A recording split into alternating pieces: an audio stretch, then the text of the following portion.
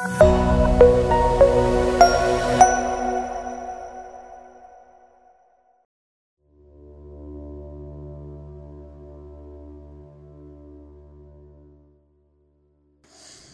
a todos, aqui é Marcus Marques mais uma vez para nós falarmos sobre meditação e assuntos afins. Quando eu era criança, minha mãe me dava um dinheiro para eu ir comprar as coisas no comércio local, ficava aproximadamente uns 300 a 500 metros da minha casa. Então eu ia com esse dinheiro, ia para a farmácia, armazém, ou algum outro tipo de estabelecimento para poder comprar os itens. E o que eu percebia é que as pessoas que trabalhavam nesses locais, muitas vezes, elas se irritavam com a minha chegada, porque a minha chegada significava trabalho, significava ter que trabalhar. As pessoas estavam entretidas, fazendo outras coisas, lendo jornal, ou conversando com alguém no telefone, fazendo alguma coisa da época. E nessa época nem existia celular. Mas o que eu percebi é que elas se irritavam porque, nossa, agora eu não vou mais poder fazer o que eu estava fazendo. Eu vou ter que atender esse cliente, vou ter que fazer alguma coisa assim. E eu tenho uma leve impressão de que esse sentimento da mente querer estar fazendo uma coisa diferente daquilo que deveria efetivamente estar fazendo, ou seja, a mente querer estar em outro lugar, querendo estar em estado de distração, parece que isso está um pouco mais forte do que naquela época. Naquele tempo, as pessoas tinham outros tipos de distração, como ficar lixando a unha, como ficar se olhando no espelho, fazendo palavras cruzadas, ou alguma coisinha do tipo, lendo piadas. Eram coisas bobas. Mas hoje parece estar um pouco mais forte isso, pelo apelo das redes sociais, apelo da internet. É como se toda essa remodelagem de informações fosse feita para poder manter a nossa mente presa e agarrada a esses estímulos. E a gente passa horas e horas e horas. O que eu vejo, o ponto interessante, o ponto em comum entre o passado e o presente é a mente rejeitando o presente, a mente não conseguindo avaliar o que é importante e o que não é importante, a mente perdida em distrações. E eu digo isso porque eu acho que eu fui um bom mestre, em manter a mente distraída, em ficar irritado por ter que fazer o que eu deveria estar fazendo, em perder tempo. Então eu acho que eu consegui perceber isso nas pessoas com mais clareza depois que eu consegui olhar para mim mesmo e perceber o modo como a minha mente funcionava do mesmo jeito e ainda funciona. Nessa mesma época que eu ia fazer essas coisas, eu reclamava das pessoas, do mau atendimento, desses funcionários, de pagar alguma conta, o pessoal se irritava porque você estava lá pagando a conta, e a pessoa que tem que receber, que tem que te atender, ficava irritada porque naquele momento ela não podia estar fazendo o que ela queria estar fazendo, que é ficar com a mente distraída. E eu mesmo faço isso hoje. Mas naquela época era mais profundo. Como estar com a mente querendo ver televisão quando deveria estar lavando a garagem, lavando o banheiro, cumprindo alguma tarefa de casa, fazendo o dever de casa e assim por diante. Ou seja, o que tudo isso tem a ver com meditação? Esse é o ponto. Né? E o que isso tudo tem a ver com sofrimento também? O que eu vejo é que, pegando o passado, naquele tempo que eu ficava muito distraído vendo televisão ou distraído com videogame, sem conduzir a minha mente para os estudos, para alguma tarefa ou para algum exercício físico, o que eu queria era fugir da ansiedade, ter um pouquinho de prazer na mente, não querer olhar para a minha vida.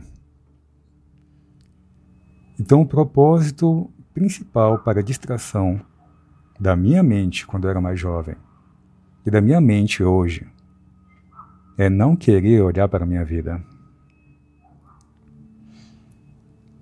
E aí vem o propósito da prática da meditação. Olhar para a vida. Para poder começar, se nós quisermos realmente encontrar um sentido na vida e sentir prazer no ato de viver, é importante olhar para a vida. É importante aprender a identificar quais são as nossas distrações, onde a gente passa maior tempo divagando, fantasiando, perdido. Seja a mente parada, perdida em alguma distração mental, ou a mente apegada em algum tipo de distração externa, que agora são muitas, como redes sociais, páginas na internet, notícias e as diversas e inúmeras formas da mente ser capturada pelos elementos externos. O ponto da meditação é o desenvolvimento da sabedoria. E desenvolvimento da sabedoria significa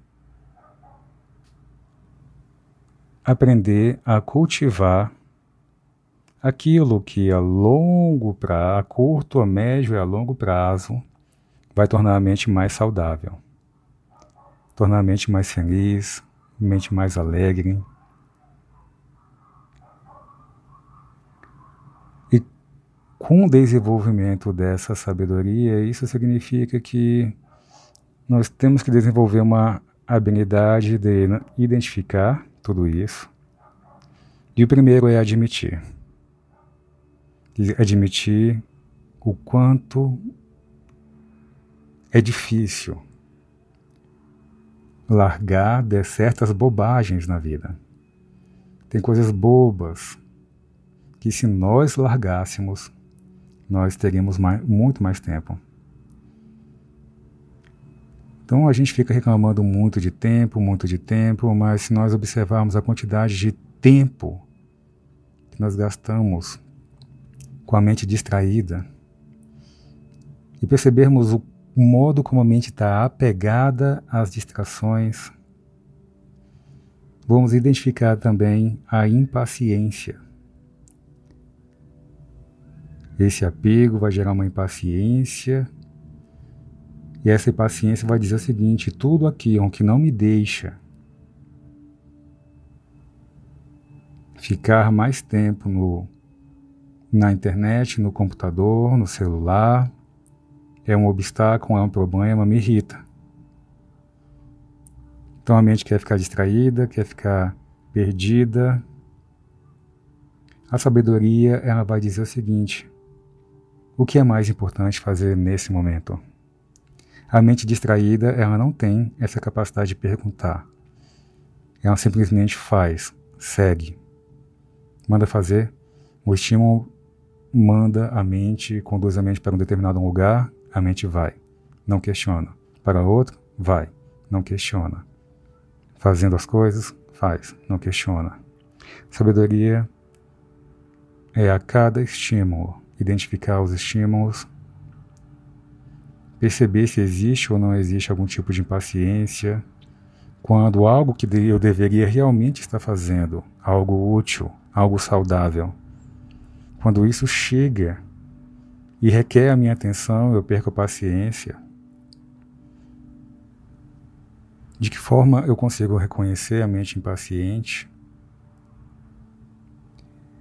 voltar para o momento presente e ir pouco a pouco direcionando a mente para essa realização mental, o que é importante nesse momento. Quando nós falamos sobre meditação Mindfulness ou meditação Vipassana, a meditação está sempre relacionada à memória. Trazer à mente o tempo todo o que é mais importante, o que é mais importante. E sempre quando a gente traz a mente para o que é mais importante, nós começamos que o mais importante é respirar. E é algo que nós dificilmente nos damos conta. Então começamos, o que é mais importante é respirar. Aprender a sentir a respiração, a estar aqui.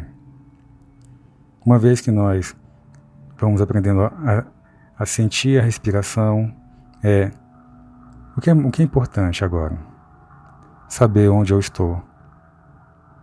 Onde eu estou? Tempo e lugar. Onde eu estou? Observar-se. Tudo é feito a partir desse lugar. Tudo é construído a partir do seu lugar, desse momento. Ok. Então a prática da meditação ela vai começar fazendo um pouco dessa brincadeira. A gente pode transformar isso como se fosse uma brincadeira. Olha só a mente perdida, a mente distraída, a mente querendo ficar fazendo alguma coisa, engatada em alguma coisa, seguindo os apelos e deixando de dar importância a você mesma.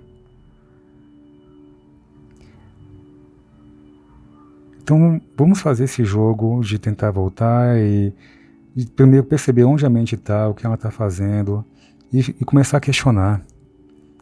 Né? Se eu continuar fazendo isso, a mente continuar distraída, isso vai gerar felicidade ou sofrimento? Porque essa mente distraída, essa mente irritada, que não quer estar pronta para poder fazer o que deveria estar sendo feito nesse momento, dá importância ao que é realmente importante nesse momento, ela acaba gerando muita dor. É como algo que eu já presenciei várias vezes, é como uma criança pequena querendo o carinho da mãe, querendo o colo da mãe, e a mãe distraída no celular, vendo foto, ou tirando selfie, ou fazendo algumas coisas, e a criança sendo abandonada. Então nós estamos entrando construindo uma geração que está muito distraída e está sentindo dificuldade em criar sabedoria, criar paz, aprendendo a voltar, aprendendo a relaxar e principalmente aprendendo a assumir seus compromissos.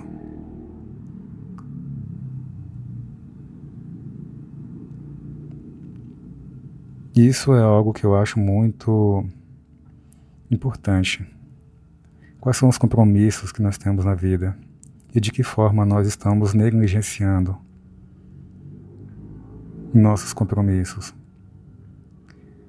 Compromissos com não só responsabilidades, mas compromissos com a felicidade mesmo, com a paz, com a tranquilidade. Será que isso é um compromisso para mim? Ter uma vida em paz, isso é importante para mim? Se você quiser, você pode fazer uma lista